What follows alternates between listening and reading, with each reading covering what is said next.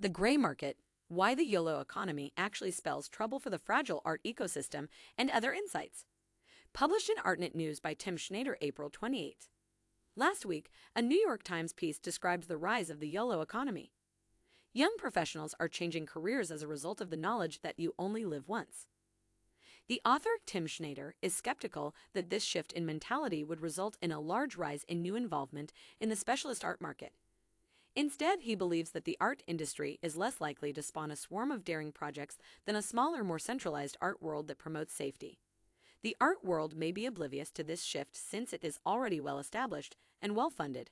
Schneider argued that it's probably a little too late to even compete fairly with the real world of Wall Street, and that getting rich in the YOLO economy was unrealistic. The future is unknown, but it appears promising for those that wish to take advantage of the current economic conditions. However, a detailed examination of the YOLO economy indicates that the phenomena involve more than simply rich young professionals with great alternatives. Workers seem to be debating whether the benefits of their chosen employment are worth the cost to the rest of their lives, independent of tax bracket or career experience. Many others in the art world seem to be grappling with the same quandary. More and more of them appear to be concluding that the suffering has become too great for the potential reward of continuing.